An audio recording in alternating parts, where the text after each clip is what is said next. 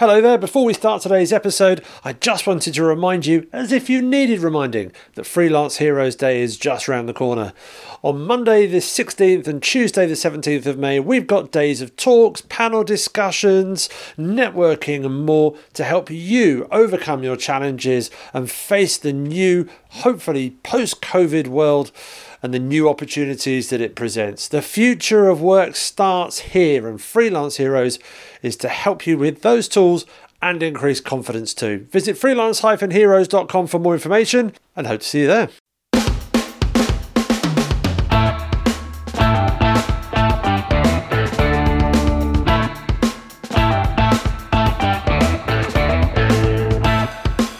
Hello and welcome to this week's Freelance Heroes podcast. Ed Goodman here, and you join us for the last episode before the Freelance Heroes' 5th birthday. It's exciting times.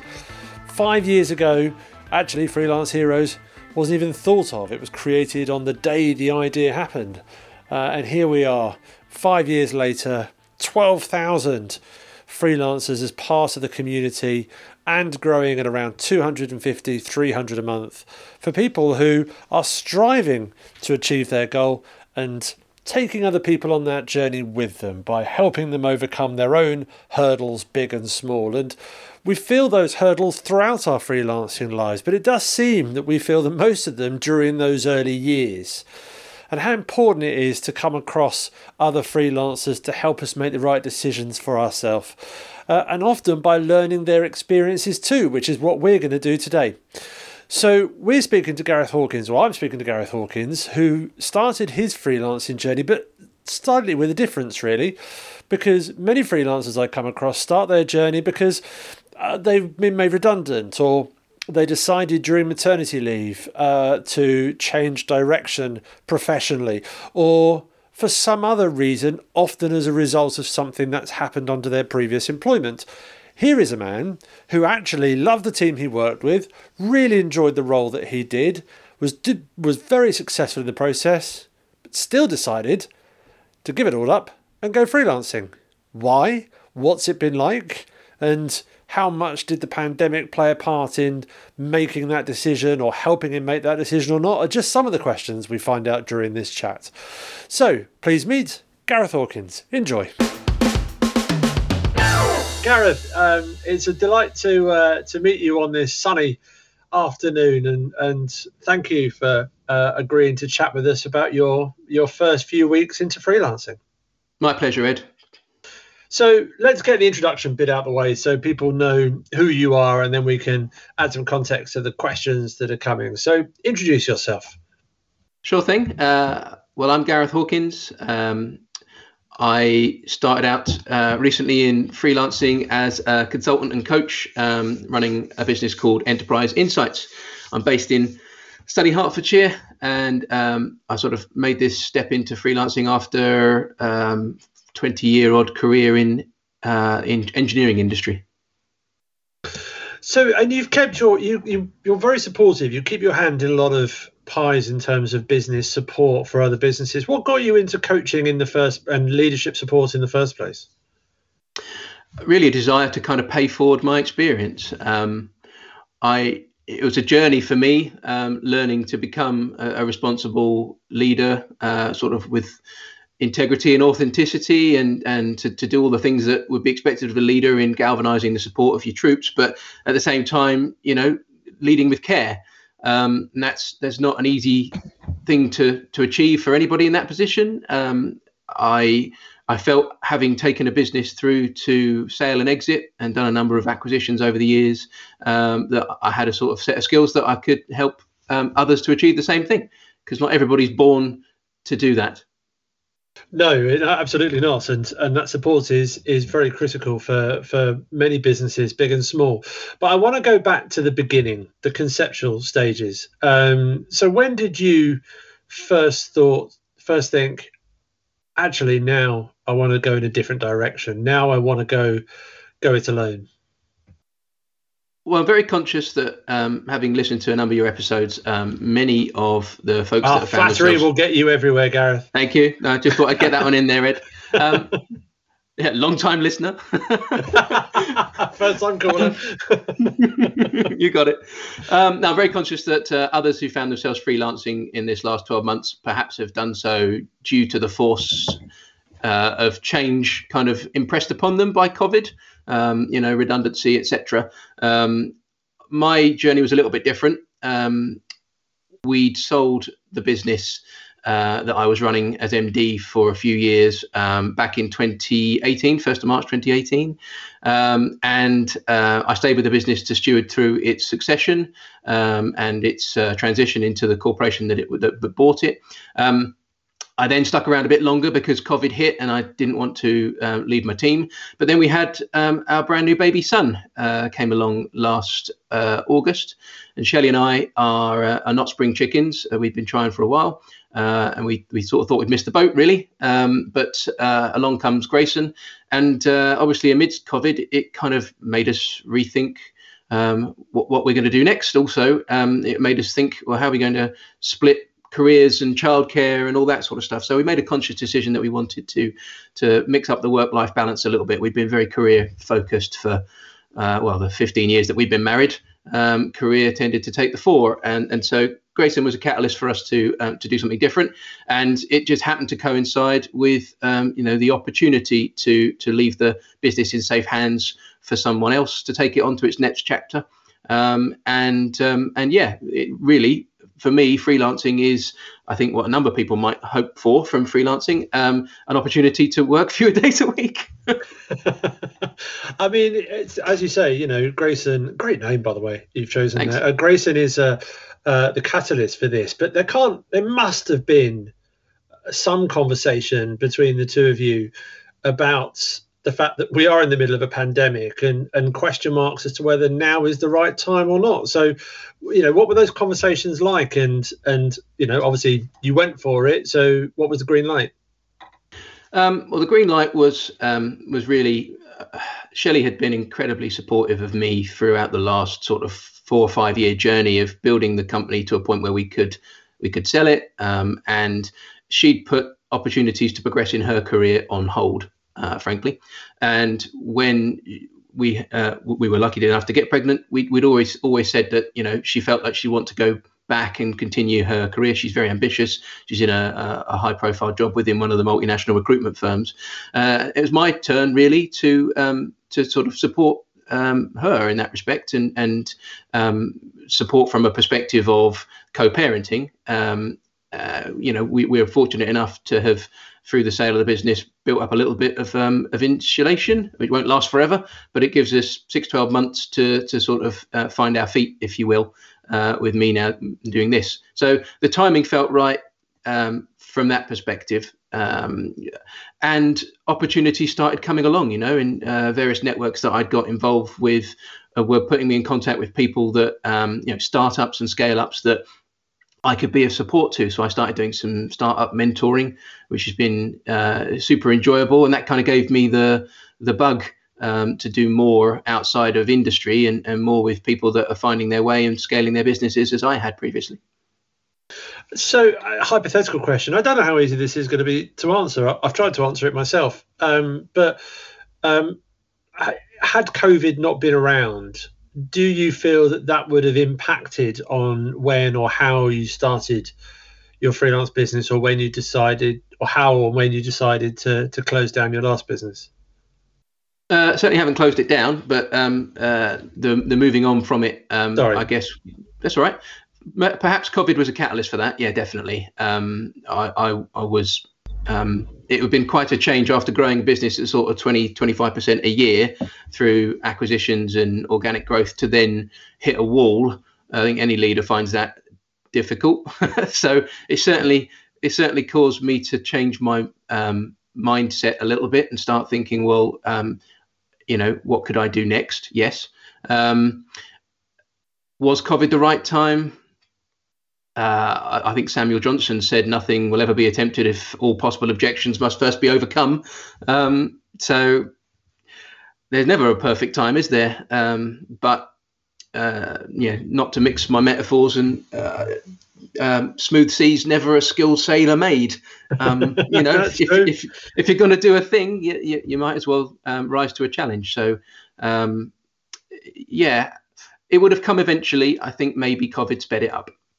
No, it's fair. I mean, I'm with you all the way there. It doesn't matter whether it's the financial crisis from the late 2008, 2009 period, or whether it's a pandemic, or whether neither of those things are going on. I always believe that now is the right time to start a business if it's right for you. So when did you decide you were going to start? And just so I've got my time frames in my head now. So when did you decide you were going to start, and when did you start? So Grayson was born in August.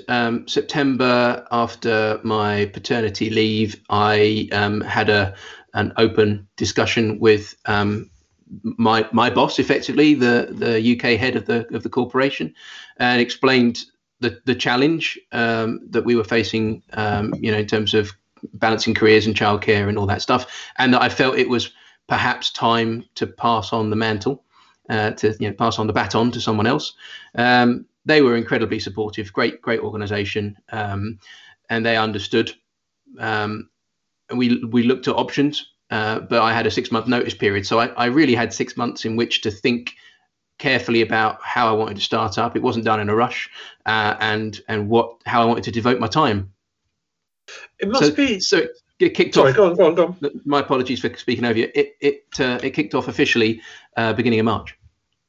Because I mean, it's rare. Normally, as you said at the beginning, I speak to people who have used maternity leave as a kind of an opportunity to think about the direction they're going, or they've, as you say, had a poor relationship with their previous employers. You had it. You work for a company you're very proud of. You're very proud of the people that you work for. I must have made it harder for you to kind of question whether now was the right time or to leave, or did you, were you just actually, I feel better that I'm safe in the knowledge that I'm leaving on such great terms and such a great bunch of people? Oh, for sure. Yeah, I mean, that made it a lot easier. The hardest thing was leaving the team that I built and led for a number of years. Seeing them through into a bright future was important to me. But yeah, I know it's early doors, but I miss them dearly. But I do feel that it was time to go and take on the next challenge, and help other people to build out their teams and to deliver, to crystallize the value that they're building in their businesses. So you referenced the team a lot, as you say. You must be very proud of them, and now you're in a team of one. How are you adapting? Yes, that it's interesting because in the coaching that I do for leaders, we talk about executive isolation. I seem to have gone into executive self-isolation. It's a strange old jump, isn't it? I mean, it's marvelous to be surrounded by a community of people that are also freelancers. I mean, I know a number of people that have gone into the either consulting or setting up as marketers or social media, or I've probably run out of fingers and thumbs and toes if I was to list all the people that I know in my circle that are freelancers who, for them it was the best thing they ever did. So that was partly playing on my mind and influencing my decision. And I kind of turned to them to some extent to, in moments of darkness, what did you do? That kind of thing. And I guess that's where you pitch me for membership for Freelance Heroes, right? Well, I don't need to. You've just done it yourself. But I mean, it's so reassuring to hear, because I often talk about how no freelancer is an island, and that kind of close network of people who understand the path that you're now traveling, albeit in whatever industry, is critical. Were they friends of yours, or did you seek them out during your notice period? How did you come across this trusted network you have? A bit of both, really. Some of them are friends that have been self-employed for some years, or have taken the decision to go self-employed in recent years. In fact, one had that situation forced on her in COVID. Others I've met since the journey started, really, in joining various groups. I've part of my coaching is to have attached myself to the Vistage network, and there are a number of people that are also former MDs, former CEOs that are now doing Vistage chairing or facilitating and mentoring on group coaching, who have also decided to take the plunge and go freelance. And so talking to them about their experience and the challenges that they face has been incredibly helpful, because yet lo and behold, I've ended up facing some of the same challenges. So, of course, you still use your experience in executive and leadership coaching, of which now you do as a freelancer, but you're also the head of marketing, sales, IT, and all the other skills required to run your own freelance business. Which of those were you most fearful of?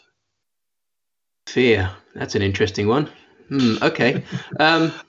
I guess, having worked in a business where I come up through the sales development, the sales side of the company. So selling was something that I'd always done, but not something that I had to be at the coalface for in the last 4 or 5 years.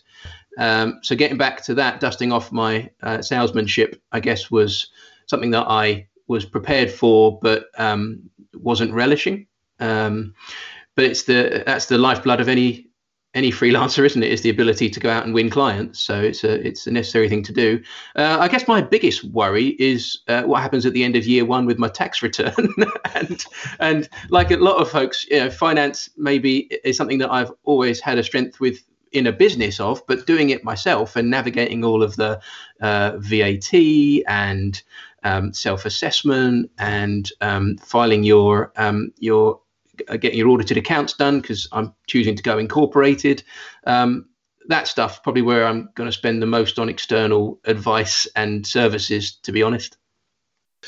Again, powerful stuff to go through. I read a book recently, and actually I talked to Anna Cadrea-Rado, who wrote the book called You're the Business, and her very first chapter was about taxation, which I always thought was a brave thing to talk about in a book, to get it out the way in the first, to face it head on. It's such an important thing to do as well, which it's great that you've taken on board. I think a lot of people, a lot of us freelancers kind of have to deal with that through necessity sometime later in the process. We don't necessarily go in thinking about all of those implications, but they're there, and I'm pleased to hear that someone's actually putting that front and center in a book. That was sort of Men from the Boys. No. So we're recording this at the beginning of May. You started in March, and obviously that started trading, but have been going through the process before. You mentioned sales. How have you gone about attracting your first client or clients?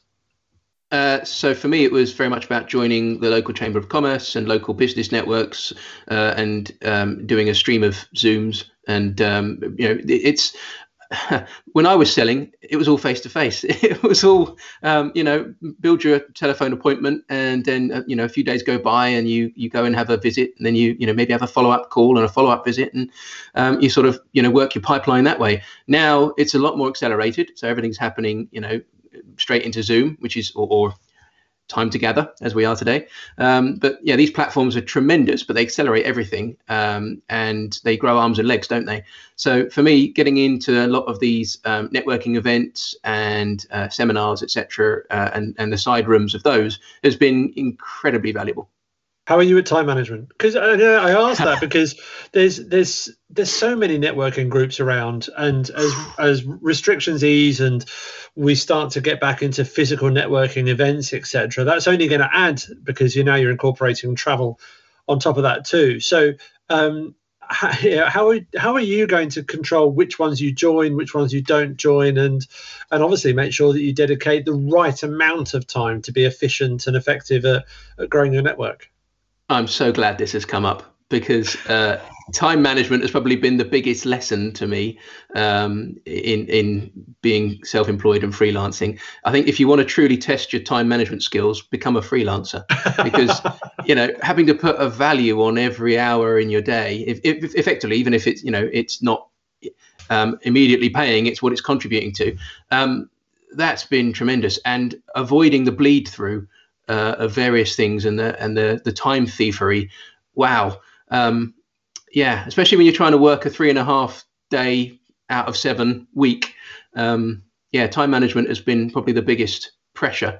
But the thing is, you've got to turn over every rock, haven't you? And I was always told and taught in the sort of sales route that, you can't pass by an opportunity and expect it to bear fruit. You've got to get stuck in.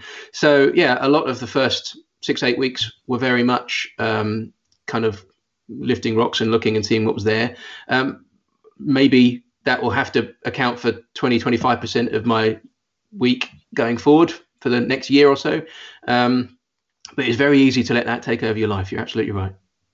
So there's so many of the big things and the little things. Setting up how you're going to legally set your company up is huge, and finding those first clients is huge as well. But there's so many other things that I want to talk about to kind of help for anyone else who's going through this process or considering it. So firstly, why Enterprise Insights? How did you decide how you were going to brand yourself?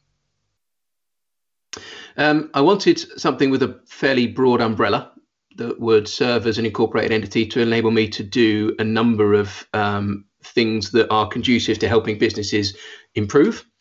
And often we seek external counsel and consultants when we want an insight into our own enterprise.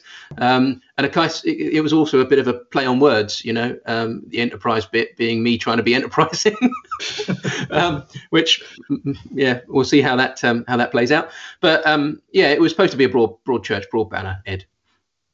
And I suspect that you'd already had to adapt to working from home, such as the nature of the pandemic that we've all been living through.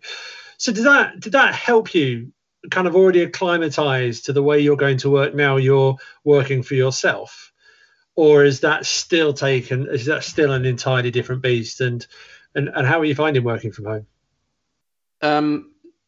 So I was trying to be one of the few people still in the office. We had a rather large premises, and there were a small number of people rattling around in it after we'd managed to transition most of the workforce to working from home. So I was fortunate also to live a sort of 15-20 minute walk from the office. So the temptation to be in there 3 days a week was still quite strong. I didn't just completely move to working from home, and as an MD, it wasn't easy to do so. But, I was constantly glued to my laptop wherever I was, and sitting in front of a computer in my office at home versus my office previously hasn't been much of a transition, other than, as you mentioned earlier, that becoming a team of one and missing the corridor conversations. Have you explored the opportunities of co-working spaces around where you are? Is that something that you feel might be attractive, or are you immediately turned off by the thought?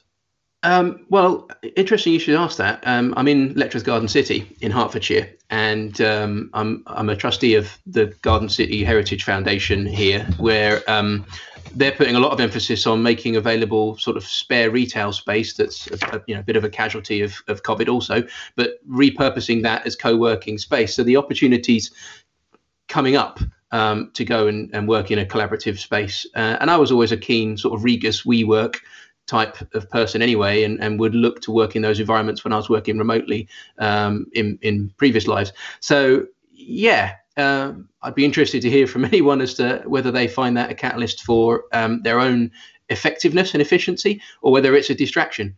I don't know, but if you're missing social interaction, I'm sure it's great.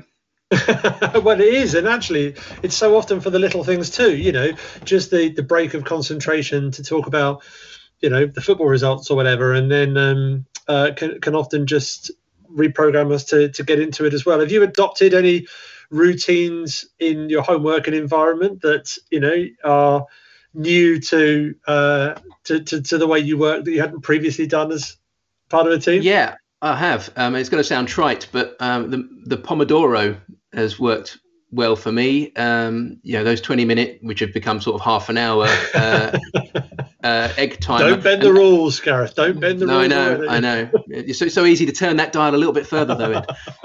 But I managed to acquire a Pomodoro timer that is it's got the most klaxon-like siren that still makes me jump out of my skin every time it goes off. But it is good for sort of shaking you to wake you and get you. And actually, turning off, closing the email, getting rid of all other distractions, and just focusing on writing up a proposal or writing up notes on a particular session that's been incredible. Because perhaps in my previous role, I always had one eye on the inbox, or one eye on the IM, or one eye on however many eyes it was supposed to have grown for all these different channels of communication we're now blessed with. Tuning out the noise and focusing on the signal has been essential. So it's only been a short existence as a freelancer so far, but I'm curious to know what the highs have specifically been for you in this, albeit, as I say, short journey so far. Well, winning your first client, obviously. Securing the first coaching client was incredible. I'm also working with a business on their exit at the moment, and that's really exciting to be on the journey with them and through the highs and lows, and being able to pick them up when things look like they're going to be derailed, but also talk them down when they're getting too emotionally attached to the process and wanting it to take on a life of its own. So yeah, that's been a big high is picking up a couple of clients and certainly working with one on their journey is really rewarding. Lows, the amount of money I've sunk into software and funnels and all of that sort of stuff, which is necessary, but sat down and put it on a spreadsheet about week 6 and went, whoa, that's a lot of subscriptions and that's a lot of investment, sunk costs, all hugely necessary. Wouldn't have changed any of them, but maybe didn't expect such a high software cost starting out. You've started now, you're a few weeks into it. What's your goals? Where do you want to go with this? And actually, how important is that to you? Yeah, hugely important to me. I'm a bit bipolar. I'm either going to do a thing or not do a thing. But if I do it, I'm going to do it to the best of my ability. So, frankly, it's very important to me that this is a success. How do I measure that success? So I intend to have a group coaching program up and running by September. And I'd like to have 8 clients. That's my first milestone, is to have 8 coaching or consulting clients prior to that. So setting a high bar. How much has moving out of this pandemic kind of help or hinder it? Does it fill you with excitement? Are you facing it with kind of trepidation? How are you feeling about these next few months and the new opportunities that may present, etc.?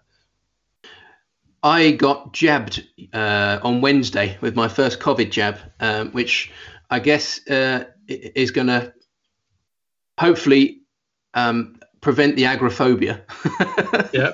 And encourage me to get back out into society. I'm itching to get back into the room, back into conferences and seminars and group meetings and all that stuff, because I do think we've lost, whilst it's an amazing time to be alive with all of this technology and the life sciences progress that's been made and all that stuff. I mean, what a wonderful time to be alive. But I do think we've lost something in not being able to meet up as groups. And I'm really excited that that's hopefully going to be a thing maybe from H2. More widely, in sort of the economy, I think there's so much pent up aggregate demand in hospitality and retail, but also in the M&A space. Lots of private equity and funds have got money that they want to invest. It's going to be a lot of people that are looking to attract investment or exit their business or whatever. So I think it's a good time to have started in this space. I'm looking forward to the opportunities that it will bring. Let's press the unpause button, frankly. I love it. I love that. It's like a call to arms to finish with there, which I think is a great way to look at it. Can we chat with you again in a few months' time to see how it's all going? Ed, I'd be delighted. You can be very much. You can be my accountability buddy. I'm more than happy to be. More than happy to be. And when restrictions lift, we can remove the agoraphobic fear together and have a drink sometime together, perhaps. Sounds wonderful. Gareth, it's been a delight to chat with you. Thank you for being so candid and sharing the story of your journey so far. I wish you many, many years of growth and success, and obviously for the future of your growing family too. But we'll chat again in a few months' time and see how it's all going. But for now, thank you very much. Thank you. Thanks, Gareth, and thanks to you for listening to. And please do share your stories and experiences. What's it like starting a freelance business? for you? How has the pandemic influenced your freelance business? Whether even this is your first year or your 50th year, it doesn't really matter. I'm keen to know how this last 12 months has been for you. We'll meet another freelancer next week who started their journey in 2021 to get her experiences, and hope you can join us for them. Don't forget, between now and then, it's Freelance Heroes Day. And for information about that, visit freelance-heroes.com. Thanks for listening. Until next time, bye for now.